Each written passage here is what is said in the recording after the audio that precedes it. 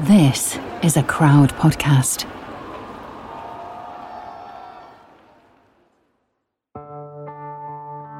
Sweet Janis Joplin. She should never have strayed so far from the apple tree of her youth. But here's the thing. If she was still with us, surely she'd say, "What chance did I have?" Janis races through her life. She's always on the run from something, chasing everything. Especially that bright, elusive butterfly of love. That little line? It's a hit for Bob Lind in '66, and maybe he wrote it for Janis. Lind is one of the wandering minstrels of the '60s folk and rock scene. That summer, he's up and down the West Coast plugging the song that made him famous. There's one night he can't forget. He's standing near the stage at a Jefferson Airplane gig in San Francisco. And then he sees her, this woman that blows him away. Here's what he says. "I turned around and there's the ugliest woman I'd ever seen. But by the time she hit the stage, she was somebody else. The electricity just shot out from under her. It was pure magic." The '60s. A good time, if you're a man. But why Janis? Where does the magic come from? And where does it go? It's her curse to be good at being bad, bad at being good. Old enough to know better, but too young to resist. There's a handful of spaced out summers, a couple of hits. Like Elvis a decade before, she conquers rock and roll, but she can't outrun it. What chance did Janis ever have? This is Death of a Rock Star, Janis Joplin. Port Arthur's an oil refinery town, east coast of Texas. Small place, big weather. Storms in winter, heat in summer. Simmering all the time. In January 1943, another storm blows in. Hurricane Janis. Baby Janis will bring sunshine into the lives of Seth and Dorothy Joplin. She'll bring dark clouds, too. The first of 3 kids and the first to die. Seth's an engineer with Texaco. Dorothy's a registrar at a business college. Seth's one of those straight-up guys who won't have a TV in the house. So, the Joplins listen to the radio. Bing Crosby, Frank Sinatra, Glenn Miller, Ella Fitzgerald. And on Sundays, they go to church. Port Arthur? It's a dump. A backwater town that started life as a rail terminus. Destination? Anywhere else. There are dark corners too. More brothels than coffee shops and libraries. Gangsters leave bribes and envelopes on the front seat of police cars. Kickbacks are a way of life. Some people call Port Arthur the wickedest town in Texas. Racists get a pass. Women know their place. That stormy January, Seth and Dorothy hear Sinatra at #1 in the charts. It's a song called There Are Such Things. Here's what he sings. "Have a little faith and trust in what tomorrow brings. You'll reach a star because there are such things." Maybe the family hold on to that line. Janis sleepwalks, and that scares her mother. One night she asks Janis where she's going. "I'm going home," she says. "I'm going home." At 15, Janis is reading Jack Kerouac. Everyone is. The lost kids, the cool kids, the ones walking out and looking for something new. Janis is a smart kid, but she doesn't fit in. Not in this town of jocks and churches and fear. She's got acne scars on her cheeks, no confidence, she drinks, and she smokes dope. Her cheeks get puffier and wrinkled. Her eyes go from bright to dull, and she finds friends hard to come by. The ones she does find read Kerouac too. They listen to Leadbelly, Peter Paul and Mary, Harry Belafonte, maybe some Marty Shaw. And she has other friends on her turntable. Bessie Smith, Ma Rainey, Big Mama Thornton, and of course, Ella. Janis hears that Ella Fitzgerald and Dizzy Gillespie got arrested for playing dice in a dressing room at the Houston Music Hall in nearby Beaumont. And she knows Steve McQueen's working as a bouncer in a local brothel.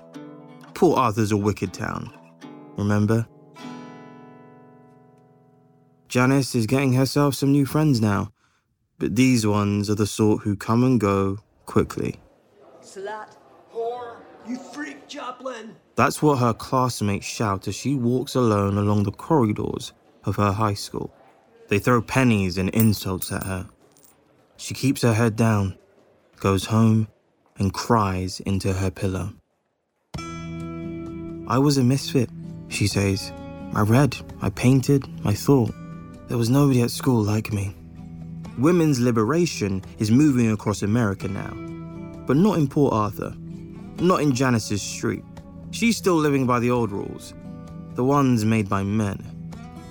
Janice reads and rereads On the Road, the big Kerouac book. It makes her restless. So, in 1960, she makes her way to California. And she loves it.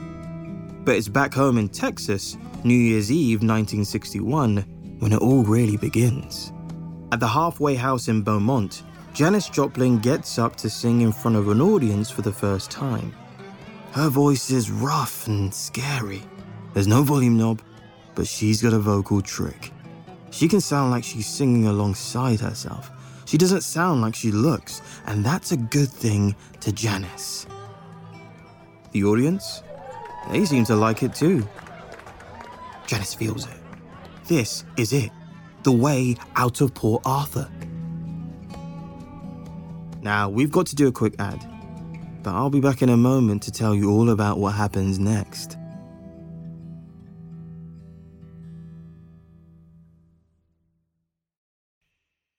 This is an advertisement from BetterHelp Therapy Online. Hello, it's Tom Fordyce here. I'm one of the writers on Death of a Rockstar, and I do hope you're enjoying the series. I wanted to tell you about BetterHelp. Now, we all carry around different stresses in life, big and small. A lot of the people I wrote about for this series absolutely did. And as we know, if we keep those stresses bottled up, it can impact us negatively. That's where therapy can be great. Therapy isn't just for people who've experienced major trauma. It can help you understand the way your brain works and why you feel a particular way. If you're thinking of starting therapy, give BetterHelp a try. It's all online, designed to be convenient, flexible, and suited to your schedule. All you need to do is fill out a brief questionnaire to get matched with a registered therapist. And you can switch therapists anytime for no additional charge. With over 1,000 therapists in the UK already, BetterHelp can provide access to mental health professionals with a wide variety of expertise in mental health. Rockstar listeners get 10% off their first month at betterhelp.com/rockstarpod. That's betterhelp.com/rockstarpod.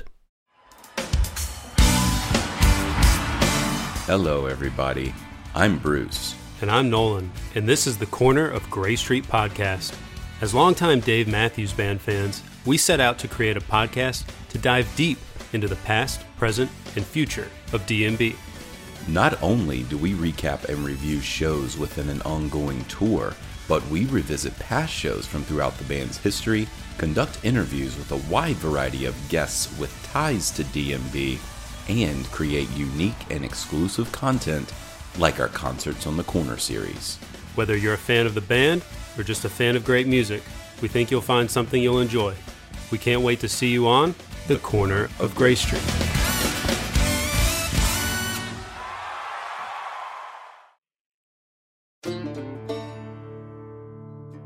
Welcome back to Death of a Rockstar. This is the story of Janis Joplin.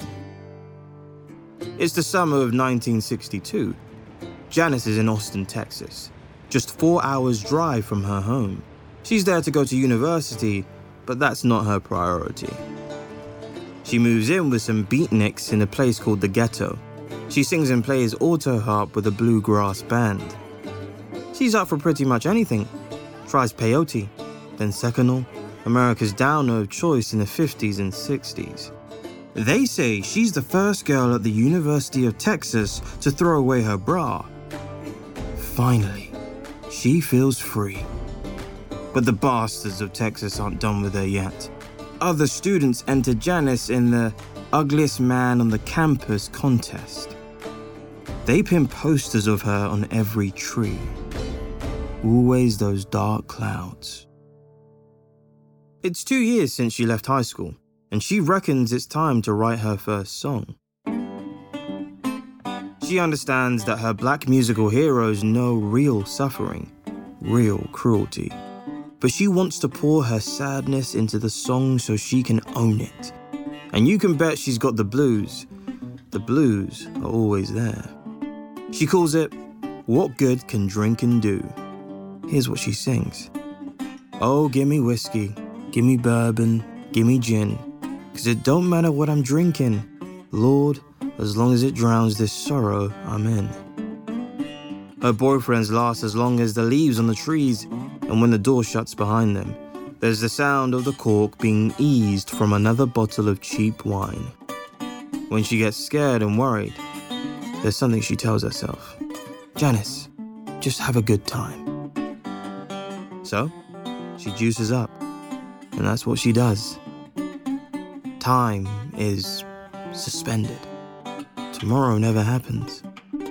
She says, it's all the same fucking day, man.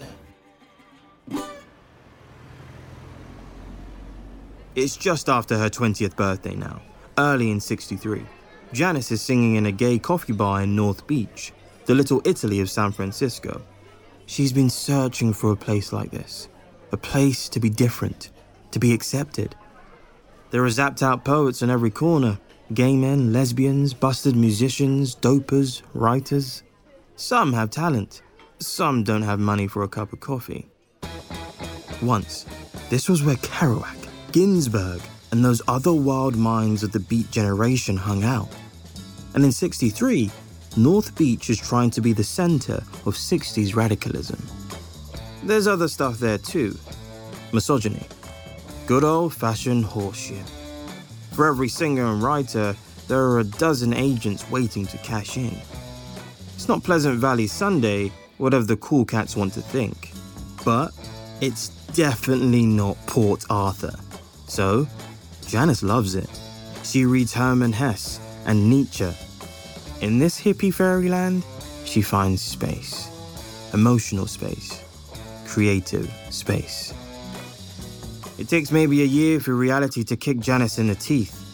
After downing a heavy cocktail of drugs, she begs a San Francisco hospital to take her in. They turn her away, so she goes home to her mother.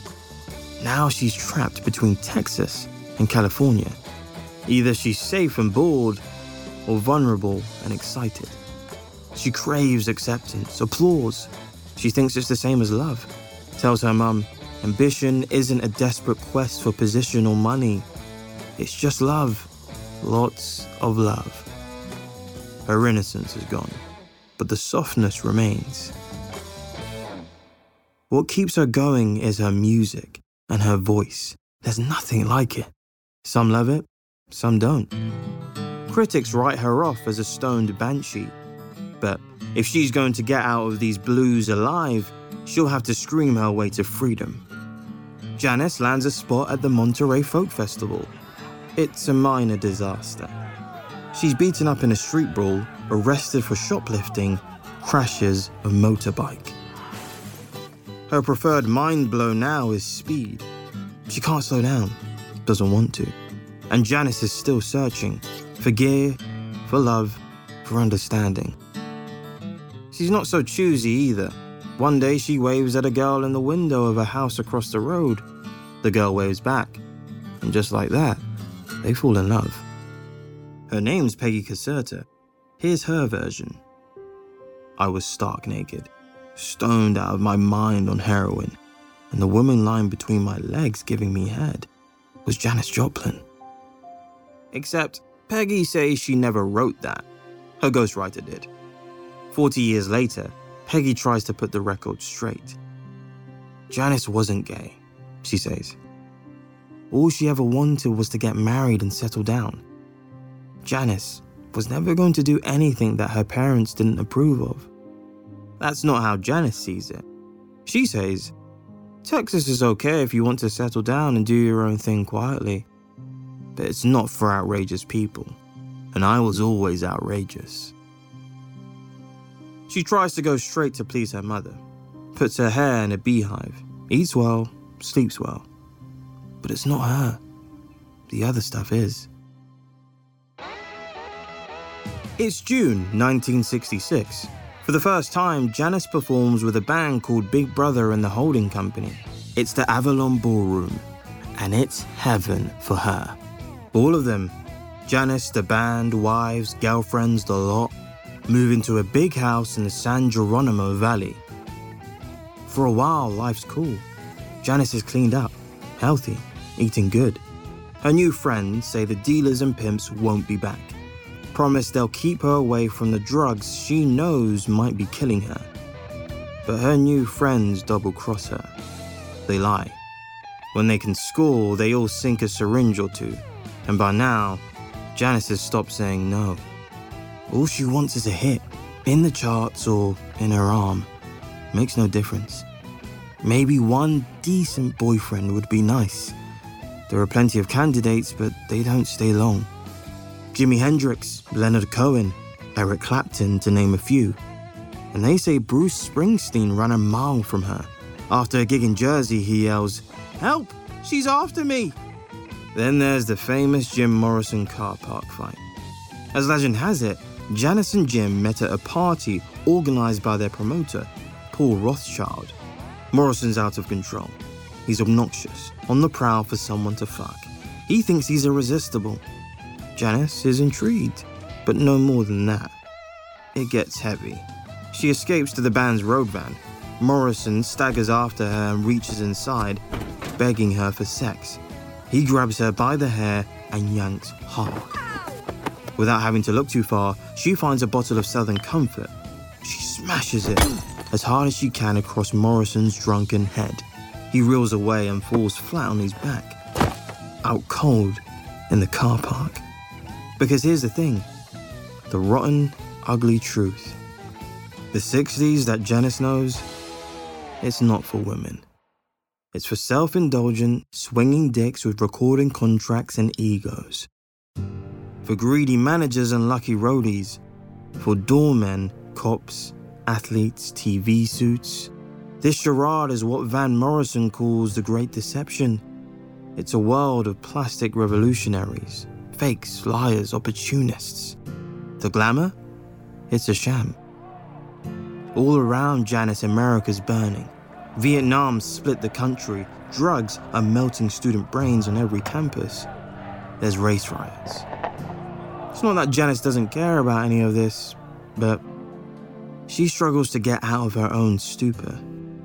She's as helpless as the kids who think she's their leader. But then, when she looks like she's sinking for good, she comes alive like never before. Over 3 days in June 1967, the Monterey Pop Festival becomes part of rock history. The Who make their American debut. The Animals, Jimi Hendrix, the Mamas and the Papas, Otis Redding, Jefferson Airplane, the Grateful Dead. Man, this is rock heaven. The world knows about flower power now. This should be the age of hope, the summer of love. And no star shines like Janice. Sitting front row is the mighty Mama Cass. She can't believe what she's hearing. It's Janice singing a gut-tearing version of Ball and Chain.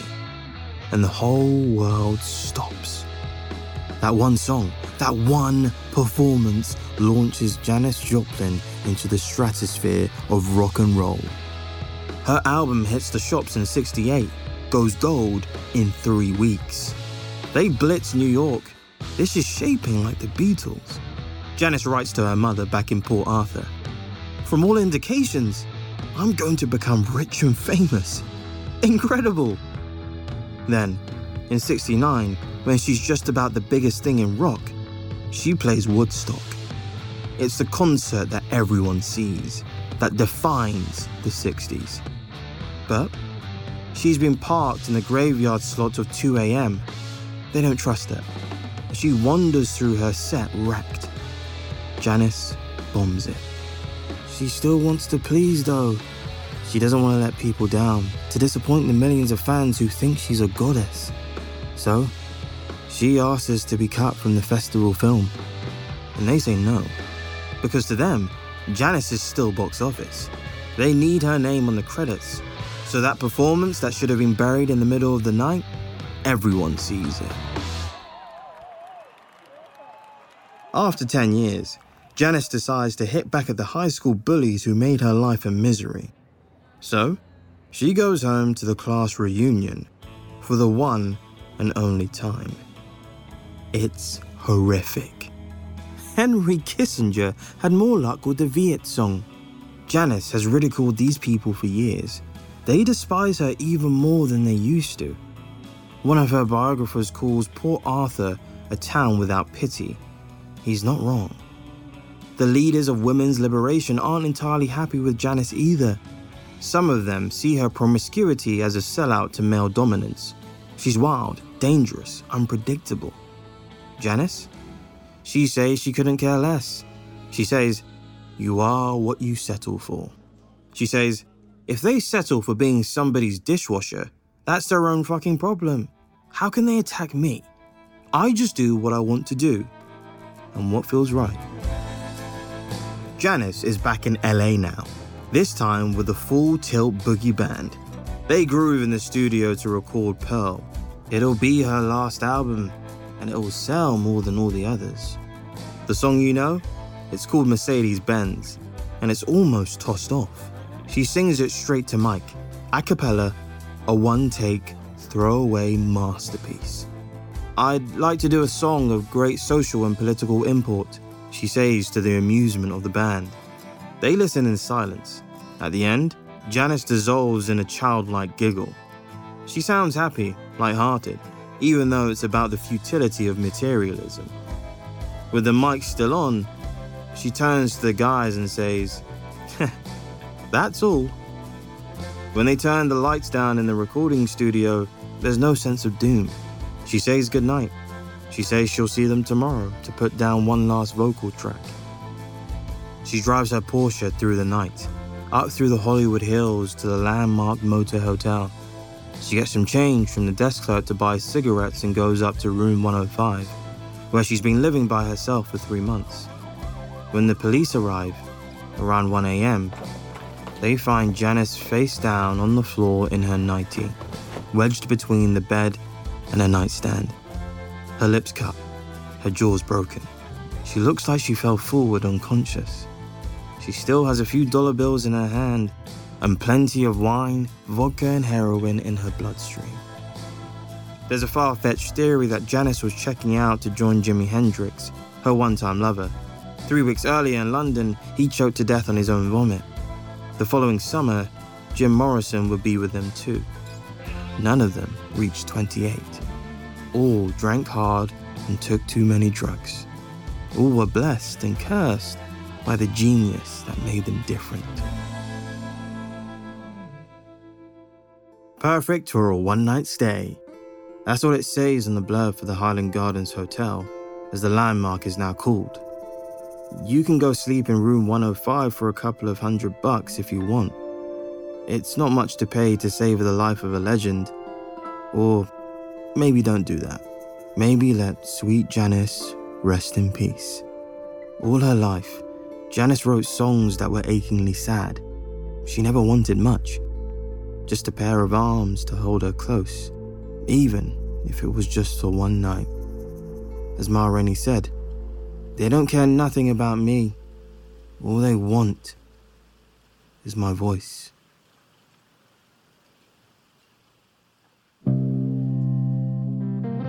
This episode was written by Kevin Mitchell and performed by me, Esmond Cole. It was edited by Crawford Blair. If you enjoyed, please subscribe and leave us a good review. It really means a lot to us.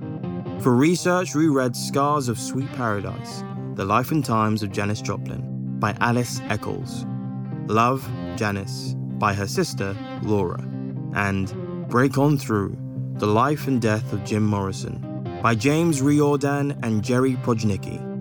We use the archives of Rolling Stone, The Washington Post, The Dick Cavett Show, Vulture.com, and ClassicBands.com. And we watched the documentary Janis Joplin, Little Girl Blue. The music we used is from BMG Production Music. But if you want to listen to some Janis Joplin, start with Crybaby for how raw it is. Then Me and Bobby McGee for the softness and melody. And finish with Summertime, because no one sings that classic quite like Janis. Or, if you want another podcast, try our other episodes about Jim Morrison or John Lennon. Thanks for listening.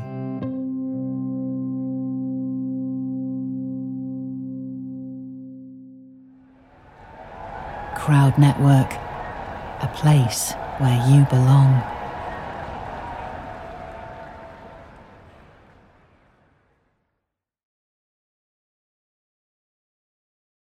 One Hit Thunder is a podcast where we both celebrate and have a good laugh about bands and artists that had just one hit that we all know.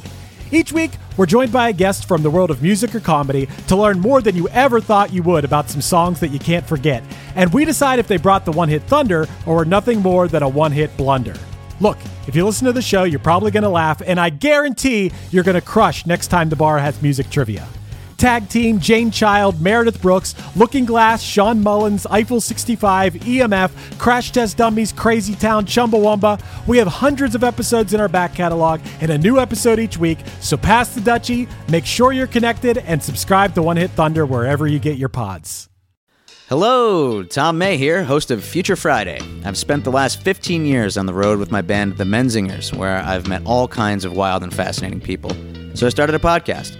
On Future Friday, I talk to fellow musicians about the moments that made them, their passions outside of music, and the curiosities that tie us all together.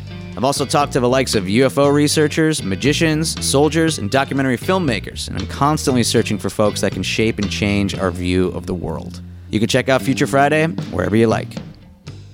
Hey, what's up? My name's Lurk, and I'm the host of Lambgoat's Van Flip podcast. Every week I have in-depth conversations with bands from all over the scene, big and small. We also like to keep our finger on the pulse and showcase up-and-coming bands on the show as well. So come check out Lambgoat's Van Flip podcast.